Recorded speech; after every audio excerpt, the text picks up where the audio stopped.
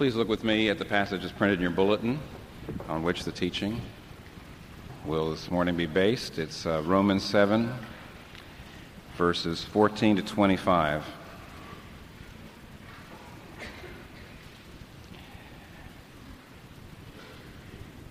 Romans 7, verses 14 through 25. Now we know that the law is spiritual, but I am unspiritual, sold as a slave to sin. I do not understand what I do, for what I want to do I do not do, but what I hate I do. And if I do what I do not want to do, I agree that the law is good. As it is no longer I myself who do it, but it is sin living in me. I know that nothing good lives in me, that is, in my sinful nature, for I have the desire to do what is good, but I cannot carry it out. For what I do is not the good I want to do, no, the evil I do not want to do, this I keep on doing. Now, if I do what I do not want to do, it is no longer I who do it, but it is sin living in me that does it. So I find this law at work. When I want to do good, evil is right there with me. For in my inner being I delight in God's law, but I see another law at work in the members of my body, waging war against the law of my mind and making me a prisoner of the law of sin at work within my members. What a wretched man I am! Who will deliver me? Who will rescue me from this body of death? Thanks be to God, through Jesus Christ our Lord. So then I myself, in my mind, am a slave to God's law, but in the sinful nature, a slave to the law of sin. This is God's Word. We began to talk about this last week. In the famous novel by Robert Louis Stevenson, Dr. Jekyll and Mr. Hyde, we know that there's a statement that Henry Jekyll makes that shows that, to a great degree, that very, very famous tale and story is inspired by this passage. Because when Henry Jekyll the first time takes the potion and he finds himself becoming Edward Hyde, he says, I knew myself at the first breath of this new life to be more wicked, tenfold more wicked, sold a slave to my original sin. Now, you see, that's clearly an allusion to these passages in Paul, especially this passage, in which Paul talks about two selves, in a sense, fighting within, an inner conflict between good and evil. And, of course, the first verse of the passage that we have pulled out for today, in which he says, I know the law is spiritual, but I am unspiritual, sold as a slave to sin. Now, the reason that we bring it out is because, to a great degree, Robert Louis Stevenson's story is inspired by this passage, and it, of course, as all stories do, as all narratives do, sometimes they throw principles into relief. You remember how the story goes, that Henry Jekyll has come up with a magic potion, he calls it metaphysical chemistry, and that potion will enable his good and his evil self, the good in him and the evil in him, to become two selves, free from each other. And he thinks that's really going to help, because the problem with, he thinks, the human condition is that neither of those selves lets the other one ever enjoy life. The evil self can't get over the guilt from the good self, and the good self can't get over the temptations from the evil self. And so he drinks the potion and he splits. But he finds, first of all, that the evil part is much more evil than he thought, tenfold more. And he does terrible things, this Edward Hyde. And finally, after Edward Hyde does a horrible murder, Henry Jekyll says, no more, that's it, no more, I'm going to hold him in. And for 3 months he holds them in as hard as he possibly can, until he finds that not only was his Edward Hyde more evil than he thought, not only did he have more evil in him than he thought, but that his Edward Hyde was also more powerful than he thought. And Hyde comes out. He can't hold him in. And there's a horrible moment in which the center of gravity in the book shifts. One day, you see, Jekyll is the center of gravity, and he has to take a potion to become Edward Hyde. But one day, he's sitting on a bench in Regent Park, and he actually just becomes Edward Hyde. And he finds that he has to take the potion to become Henry Jekyll. He finds that his evil in him is not only more evil than he thought, but more powerful than he thought. And he loses control. Eventually, Edward Hyde only takes the potion to become Jekyll just to hide from the police. And of course, at the very, very end of the story, you're actually reading his last will and testament at the very end, in which Henry Jekyll is saying, this is the last time I will be Henry Jekyll because I've run out of the potion. I have to take the potion to become Henry Jekyll. I automatically become Edward Hyde when the potion wears off, and I cannot find the ingredients anymore, and so this is my last will and testament. And the way the story ends is he becomes Hyde for the last time, and Hyde, knowing that he can no longer hide as Jekyll, kills himself rather than let the police catch up with him. Now, the whole point of this book surely is to make you and me look at ourselves and say, are we that bad? If there was a potion that could actually show us what is inside, are we that bad? Is the evil in us that evil, and is it that powerful? See? And therefore, another question, of course, immediately rises up, because since this is obviously, to a great degree, this story is inspired by the Bible, is this the biblical view of human nature? And the answer, which we're going to pull out of this passage, is that on the one hand, Robert Louis Stevenson is profoundly right about human nature, and in another way, he's profoundly wrong. In one way, he is absolutely right, but he's also wrong, and I'll tell you why. Because the biblical view of human nature is more pessimistic and more optimistic than any other view that I've ever heard of or known of, and I've looked. First, let's see how his pessimistic view is absolutely right, but then several ways in which his pessimistic view is wrong. First of all, he's right in three ways. I'm just going to mention three fairly quickly, but let me unpack them for you. First of all, the first thing he's right in is that there is a deep abyss, a deep core, in a sense an evil self in every one of us. Now, by the way, this subject warrants a lot more refinement, qualification, refinement of terms and explanation than I'm going to be able to provide. When I'm talking about an evil self, I mean a capacity for evil that's every bit as surprising if it was really released and let go, every bit as awful as what Robert Louis Stevenson depicts in this troubling story. The first thing that the Bible will say is, yes, that's true. There is an evil self. There is a core of evil like that. Now, this passage actually bears witness to it, and it has troubled people for years, and here's the reason why. There's a popular paradigm, I think, that the average person holds in thinking about the bell curve of good and evil when it comes to the population as a whole. Most of us believe that on the one hand there's a small number of real spiritual giants and saints, people who who knows why, but they're just so good, they're so wonderful, they're so virtuous, they're so spiritual, and we don't know how they are that way. I guess that's the way they're born, and they're famous. They write books, they become saints, they become people after whom hospitals are named, and that sort of thing. And there's a few people like that. Spiritual giants. There's a small number there. And then we also believe there's a small number of people who are totalitarian dictators and genocidal maniacs and serial killers, and there's a small number over there. But the rest of us are basically pretty good as long as we haven't been abused. As long as we haven't been oppressed. We're basically pretty good people, unless we're kind of, abused or oppressed. And Paul absolutely destroys the whole paradigm, because Paul is where? What do we see with Paul? One way or the other, I think history has to say Paul's down here. He's one of those spiritual giants. See? And Paul says things in this passage that has just bothered people with that paradigm. A lot of people in the church, a lot of people who are Christians, still have that paradigm, in spite of what the Bible teaches. And that is, they say, how in the world can a man of God talk like this? Look at what he says. This is not an immature Christian. This is not a non-Christian. This is Paul the Apostle. This isn't just a pastor, supposed to have, his act together a little bit, spiritually speaking. This is the Apostle Paul. And what does he say? I am unspiritual, sold as a slave to sin. I do not understand what I do. What I want to do, I do not do. But what I hate, I do. For what I do is not the good I want to do. The evil I do not want to do, this I keep on doing. And people say, hold it. Wait a minute. Hold it. A strong Christian leader sins, sometimes, but by and large is overcome it, is walking in a certain amount of victory. People aren't that bad. Christians aren't supposed to be that bad, not Christian leaders. And Paul smashes through that.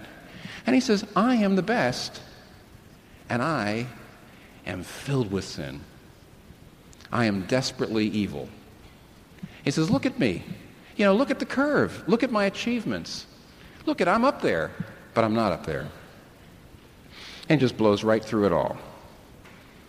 Now, people over the years, and I can't go into this, people over the years have denied that Paul is speaking his present experience. They've done everything they can. Some people have said Paul is talking about the way he used to feel before he was a Christian. Even though, as we mentioned last week, if you read the whole chapter, verses 7 to 13, he's talking in the past tense about how he became a Christian. He's talking in the past tense about how he came under conviction of sin and saw he was a sinner and needed Christ. And then when he gets to verse 14, he switches into the present tense. Why would you do that?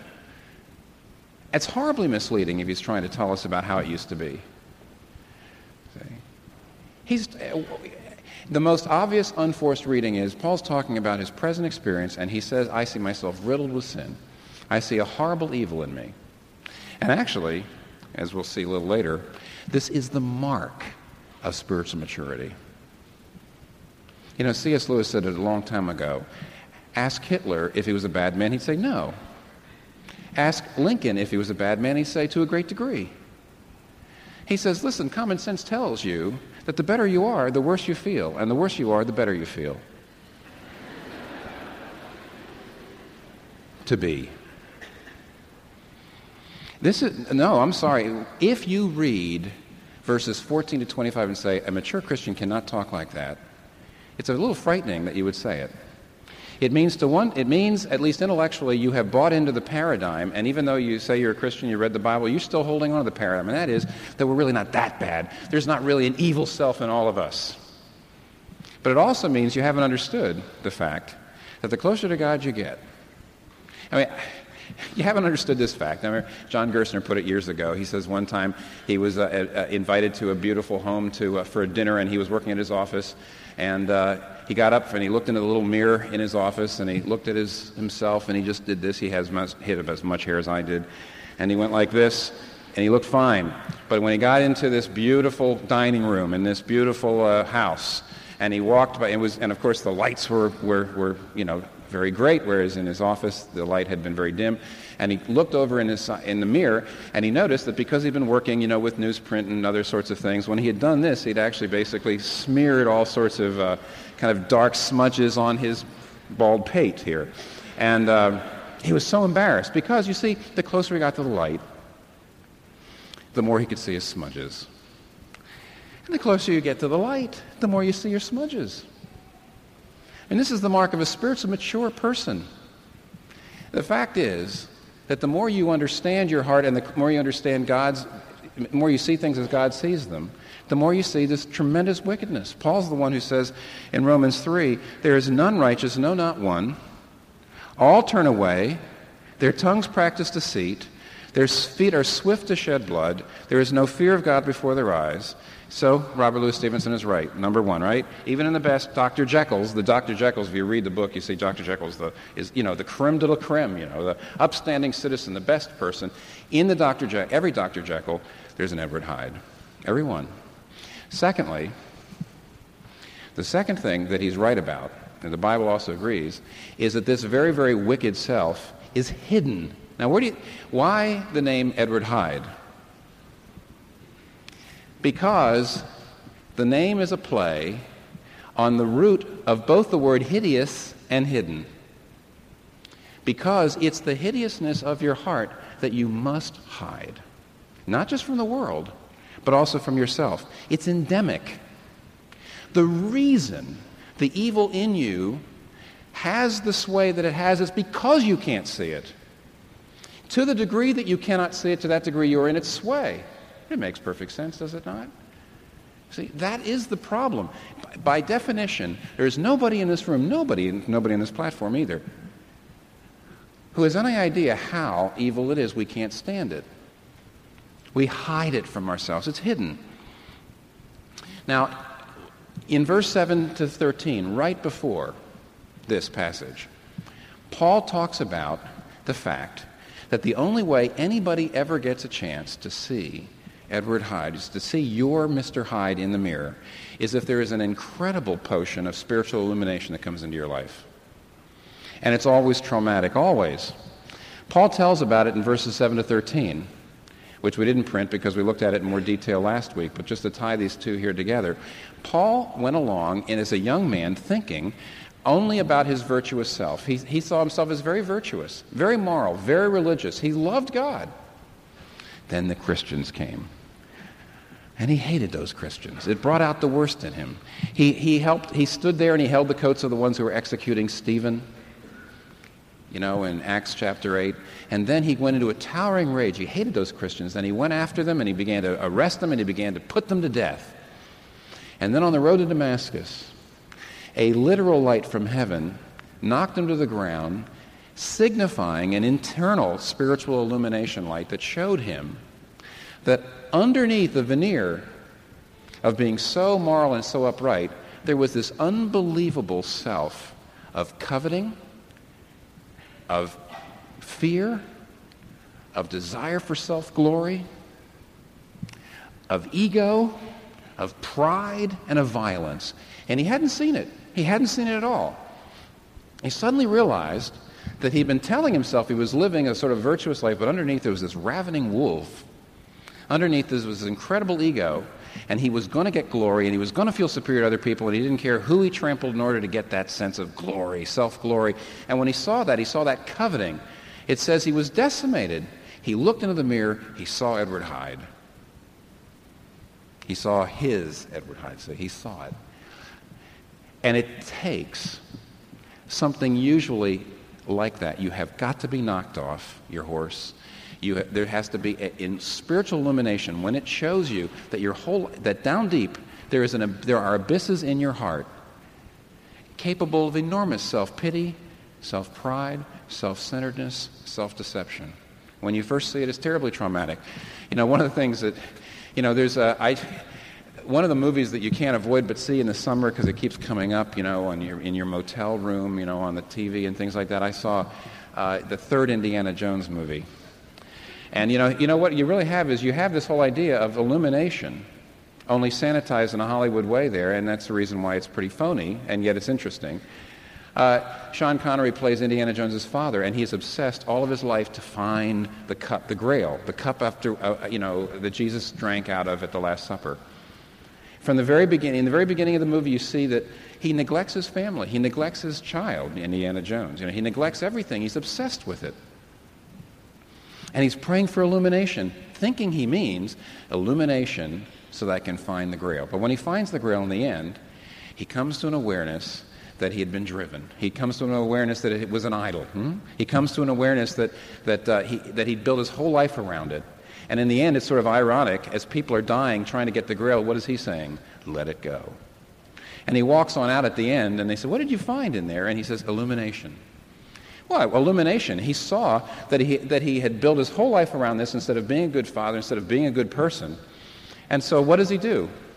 He smiles, he hugs his son, and he rides off into the sunset. Hey, now, I see I ruined my life. I see I ruined your life. I see underneath it was this desire for glory, this obsession. I saw this coveting at the very heart of my life, but now I see everything's okay. Paul is more realistic. He's decimated, absolutely decimated, when he sees that inside, underneath the veneer, there is this desire. There's a desire for glory. There are ways in which we think we're going to get it. And we hide from ourselves just how strong that is, just how ruthless that is, and just how much we're willing to step on anybody or anything who gets in our way of getting it. There is an evil self, number one, that's true. And number two, his name is Hyde. He hides. By definition, he hides. You do not see it. You do not want to see it. You cannot see it. And by the way, one last thing on this. For thousands of years, all human beings have had these horrible psychological defense mechanisms to keep from seeing how wicked you really are. We all have it. We can't bear it. But for the last 150 years, we've had a lot of intellectual constructs out there that we learn in college usually, or just out there. We learn them also on talk shows, to confirm this idea that you're basically a good person, and that if you actually see a person who is very, very wicked, something weird must have happened to them. I think one of the most interesting parts, one of the most interesting things, is the place where, in the book, not in the movie, but in the book, Silence of the Lambs, remember that there's this terrible serial killer, Hannibal Lecter? And he has interviews with Officer Starling, the FBI intern, and she's trying to she's trying to solve a case. And at one point, of course, in the movie, I can't help but, when you think of Hannibal Lecter, you think of Anthony Hopkins did an incredible job in that movie. And he says something that just bums out Officer Starling.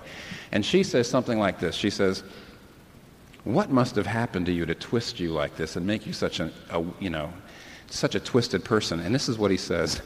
And, you can just hear Anthony Hopkins' voice. He says, "Why, nothing happened to me, Officer Starling. I happened. You can't reduce me to a set of influences. Why, you've given up good and evil for behaviorism, Officer Starling. You've got everybody in moral dignity pants. Nothing is ever anybody's fault. Look at me, Officer Starling. Can you stand to say, I'm evil?" He nails her. Here's how he nails her. He recognizes when she says, "What awful thing must have happened to twist you?"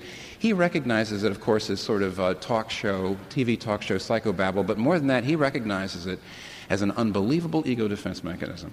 Incredibly self-serving, incredibly paternalistic, incredibly patronizing. He knows that he makes her wonder, am I like that? And she has to defend herself. Oh no, something bad must have happened to you. And he says, look at me. And then you will know that I happened. You can't reduce me to a set of influences. Have you bought into behaviorism? Have you gotten rid of good and evil? If you believe in good and evil at all, you have to recognize I am evil. And if you recognize I am evil, not because of, maybe my mother did something bad to me, but that wasn't the cause, it was only the occasion for the evil. You've got this in you too, Officer Starling. There is somebody like me in you, Officer Starling. His name is Hyde. You're hiding from him. Now, the third thing Robert Louis Stevenson said is absolutely right. First of all, he says that there is an evil self, that evil, that wicked in you. Every one of us. It's in Paul. Therefore, it's in everybody. And secondly, his name is Hyde. He hides. You don't want to see it. You do everything you can to keep away from it. You use intellectual and psychological ways of hiding just how deeply selfish you are, or at least can be. And then lastly, the other thing that Robert Louis Stevenson says in this story that is absolutely true and absolutely biblical is you will never deal with it through willpower. You will never, ever win the battle by trying harder. Never. In the book, I alluded to this. In the book, after Edward Hyde does a horrible murder, and when Jekyll becomes Jekyll, he says, that's it, I've got to stop. And for 3 months, he does incredible good. And he actually talks about it. He says I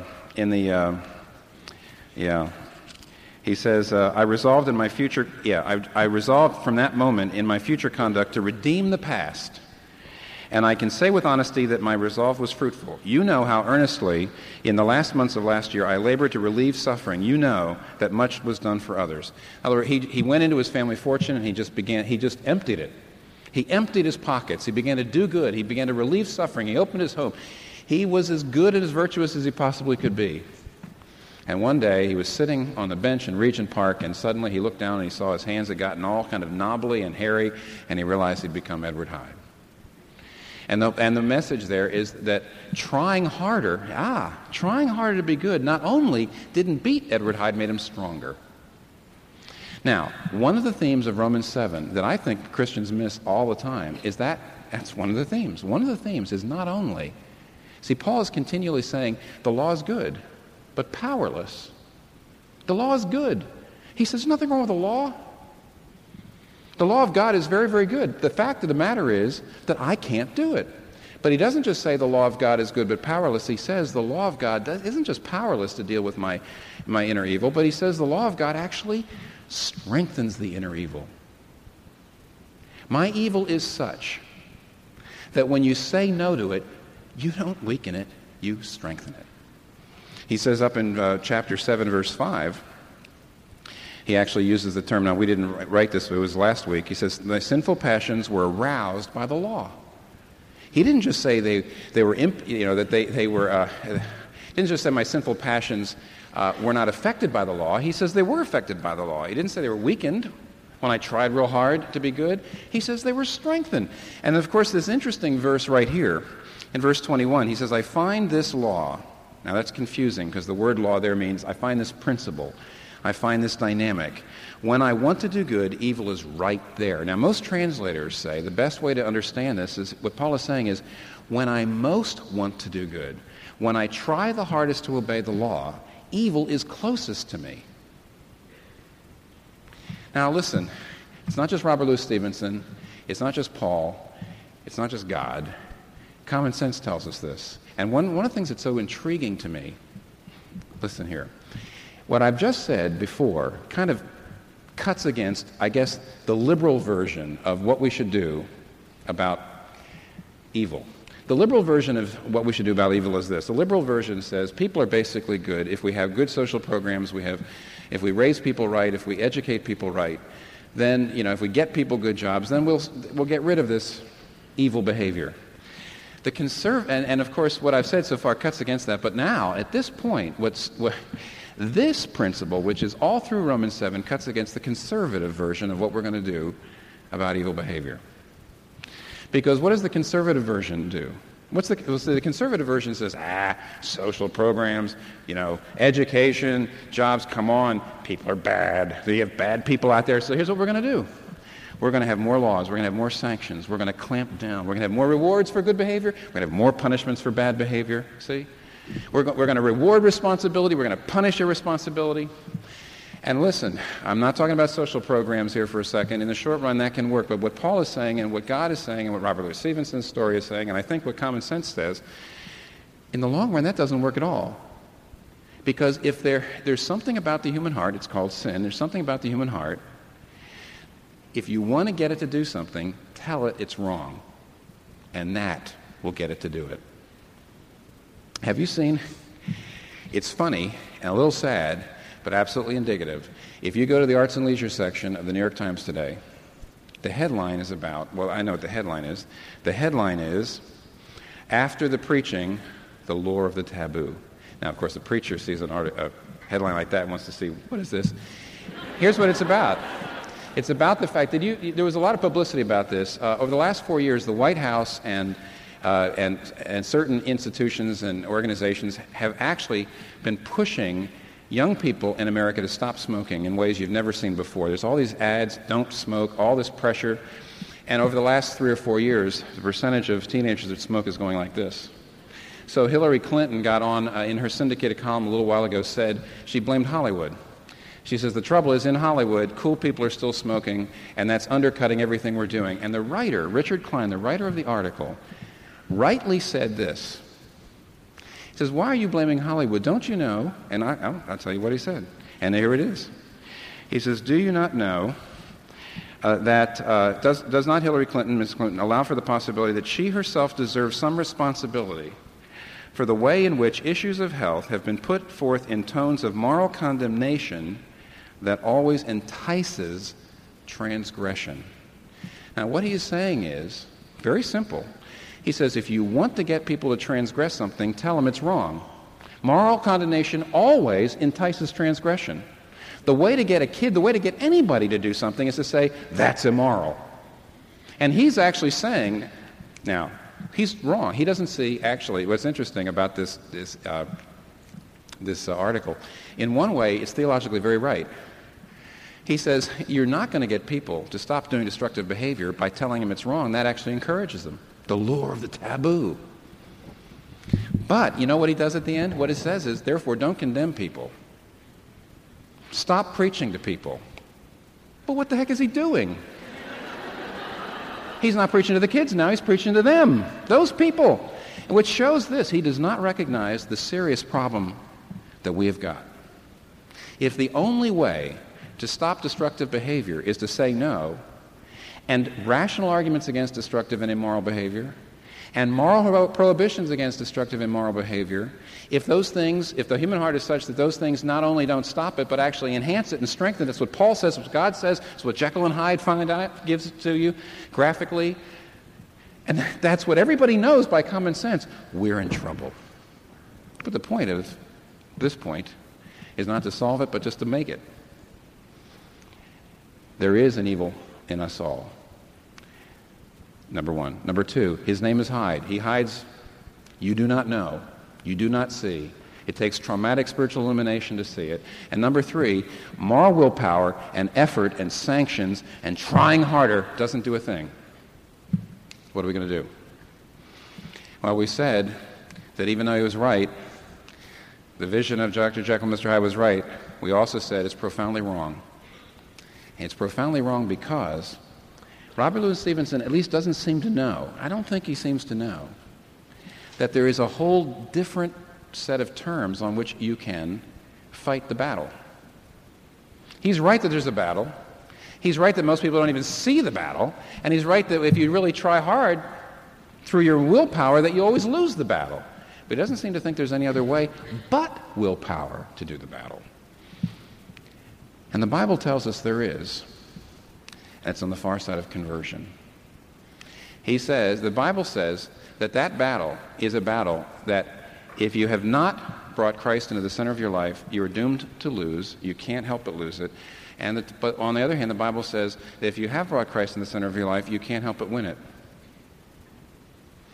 But the Bible says not simply that you bring Christ in and then he helps you try harder, but rather, when Christ comes into your life, the battle becomes a whole different battle.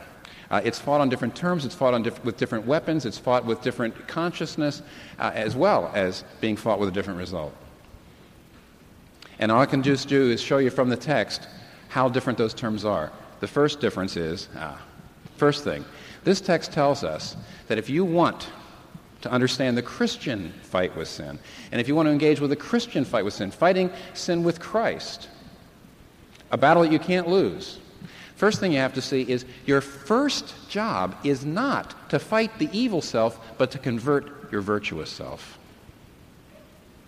The first thing you've got to do is not just to ask Christ into your heart to sort of give you strength so you can fight your evil self, but rather you've got to convert your virtuous self. Now, this is pretty intriguing. Paul says, usually I've been using Stevenson and then Paul to make a point. Let me do reverse. Paul says a very important statement in chapter 7 here, verse 21 and 22. He says, I delight in my inner being in the law of God. Now, this proves that Paul is speaking as a Christian because just a few verses later in chapter 8, verse 4, Paul says, point blank, the natural mind, the unconverted mind, the mind without the Spirit, he says, the natural mind is enmity against God. It will not submit to the law of God. Indeed, it cannot.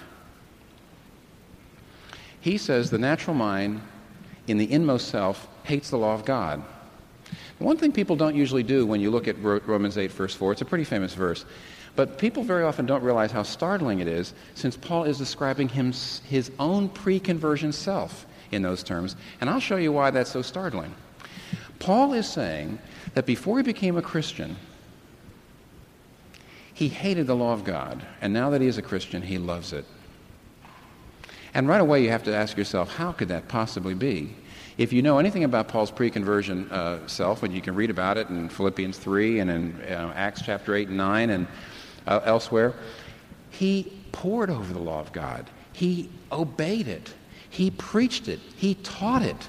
He memorized it. He pushed it on other people. How in the world? But you know what he's saying? He is saying that as an incredibly moral, incredibly religious person, in his heart of hearts, the basic mainspring, the thing that made his whole life go, even though he was poring over the law of God and he was teaching the law of God, he was memorizing it, he was doing everything he could intensely to obey it, he hated it. He resented God for making him do it. Now, Robert Louis Stevenson gets kind of close to this in an amazing spot. I told you that Stevenson says that Jekyll tried for 3 months to overcome Hyde by living an incredibly good life. And then one day he was sitting on a park bench and he became Hyde, but it tells how. He gets so close to this, he gets so close in a sense to the gospel at this point. He said, I was sitting, he says, I was trying. He says, but on a fine, clear January day, I sat in the sun in Regent's Park and I reflected and smiled. listen, comparing myself with other men, comparing my active goodwill with the lazy cruelty of their neglect. And at that very moment, at the moment of that vainglorious thought, a qualm came over me, a horrid nausea, a dreadful shuddering. I looked down. I was once more Edward Hyde. Now, do you see what's going on? He comes this close. And this is the difference between Christianity and religion. This is the difference between the old battle and the new battle. Before you become a Christian, you believe that there's this horrible, horrible, and complete antipathy between the good and the evil in you. You see goodness that wants to be good and be generous and be loving and be just, and you see evil that's selfish, and they're totally against each other. But Paul saw, and Robert Louis Stevenson for a second saw this, that when Jekyll tried incredibly hard to be incredibly righteous, to rescue himself through his moral good efforts, he found out that instead of going away from Hyde, he was becoming Hyde. He became Hyde through his self-righteousness, just as you can become Hyde through your unrighteousness. Because what Louis Stevenson shows, and what Paul says very explicitly, is there ultimately is no difference between a Jekyll who's trying to rescue himself and a Hyde who's trying to rescue himself. A Jekyll who's trying to say, I, through my moral effort, I will be feeling good about myself. In other words, instead of letting God be my Savior, instead of God being my Lord, I will show that by living a good life, God has to save me, God has to honor me, God has to listen to my prayers. And what is Edward Hyde doing? He's running off and saying, I'm going to do what the heck I want to do. You see? Both of them are saying, the heck with God. Both of them are saying, I will be my own Savior. They are the same. It's so interesting. On that park bench, Robert Louis Stevenson seemed to understand that Jekyll, by becoming as Jekyll-y as he possibly could, became Hyde. Big shock to him. Big shock in the whole book. But it shouldn't be a big shock to people who understand the gospel.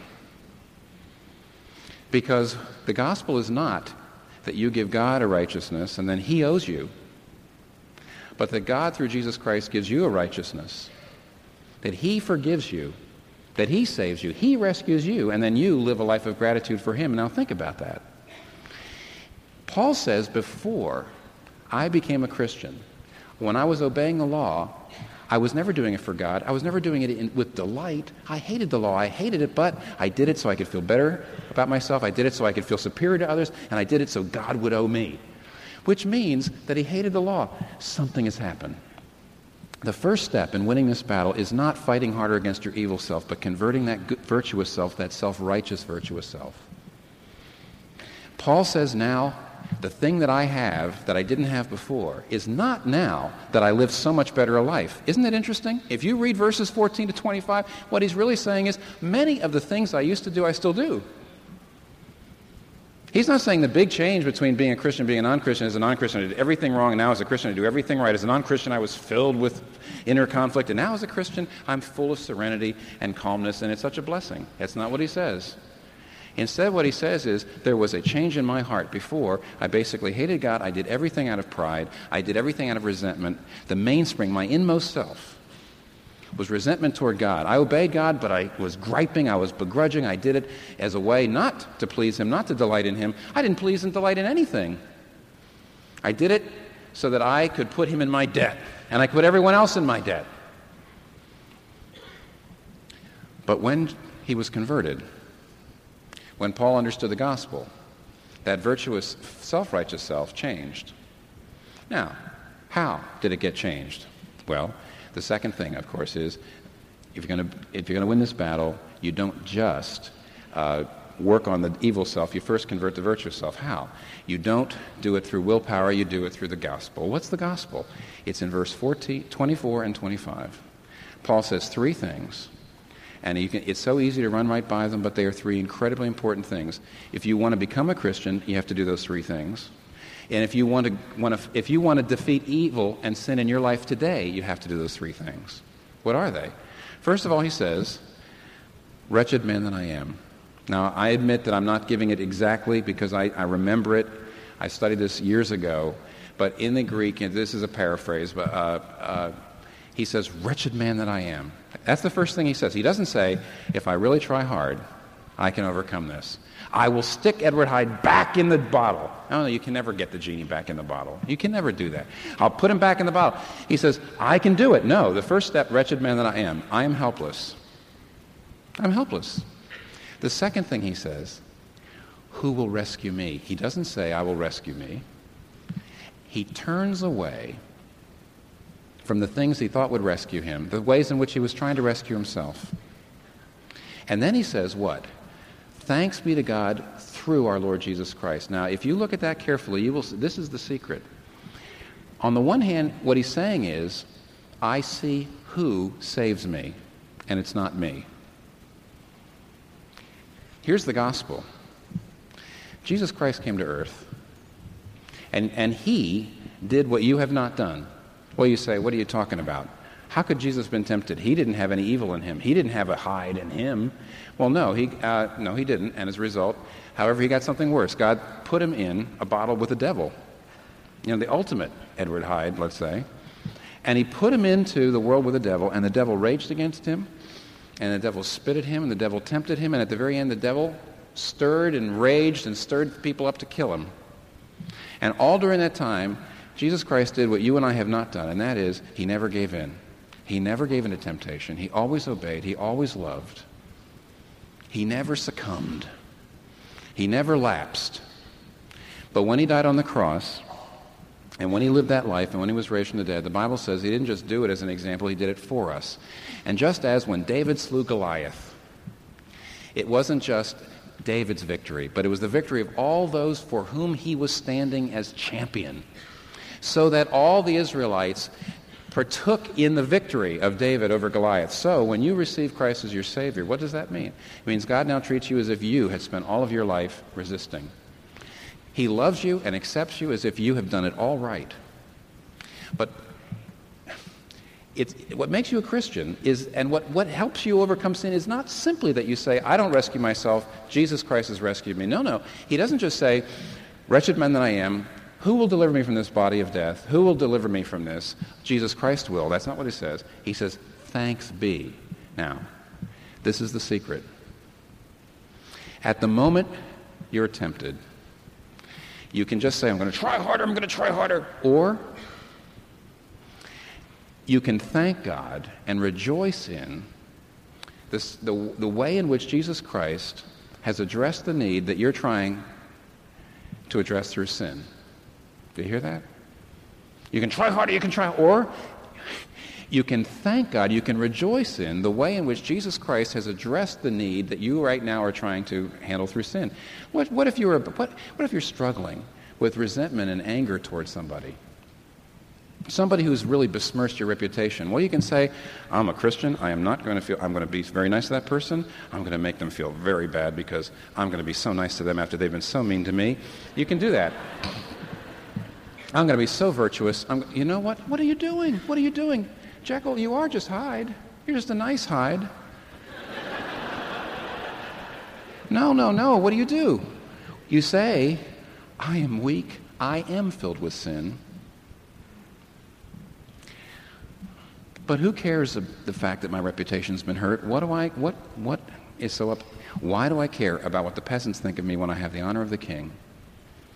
And you turn and you say, thank you, that in you, you love me, you care for me, my reputation is perfect in you. You're my friend and you are my brother, even though you are my king. I love you more than any other, so much more than anything. What do you do at that point? That's thanking God for the salvation, that if your heart really knew it, you wouldn't be out there in bitterness.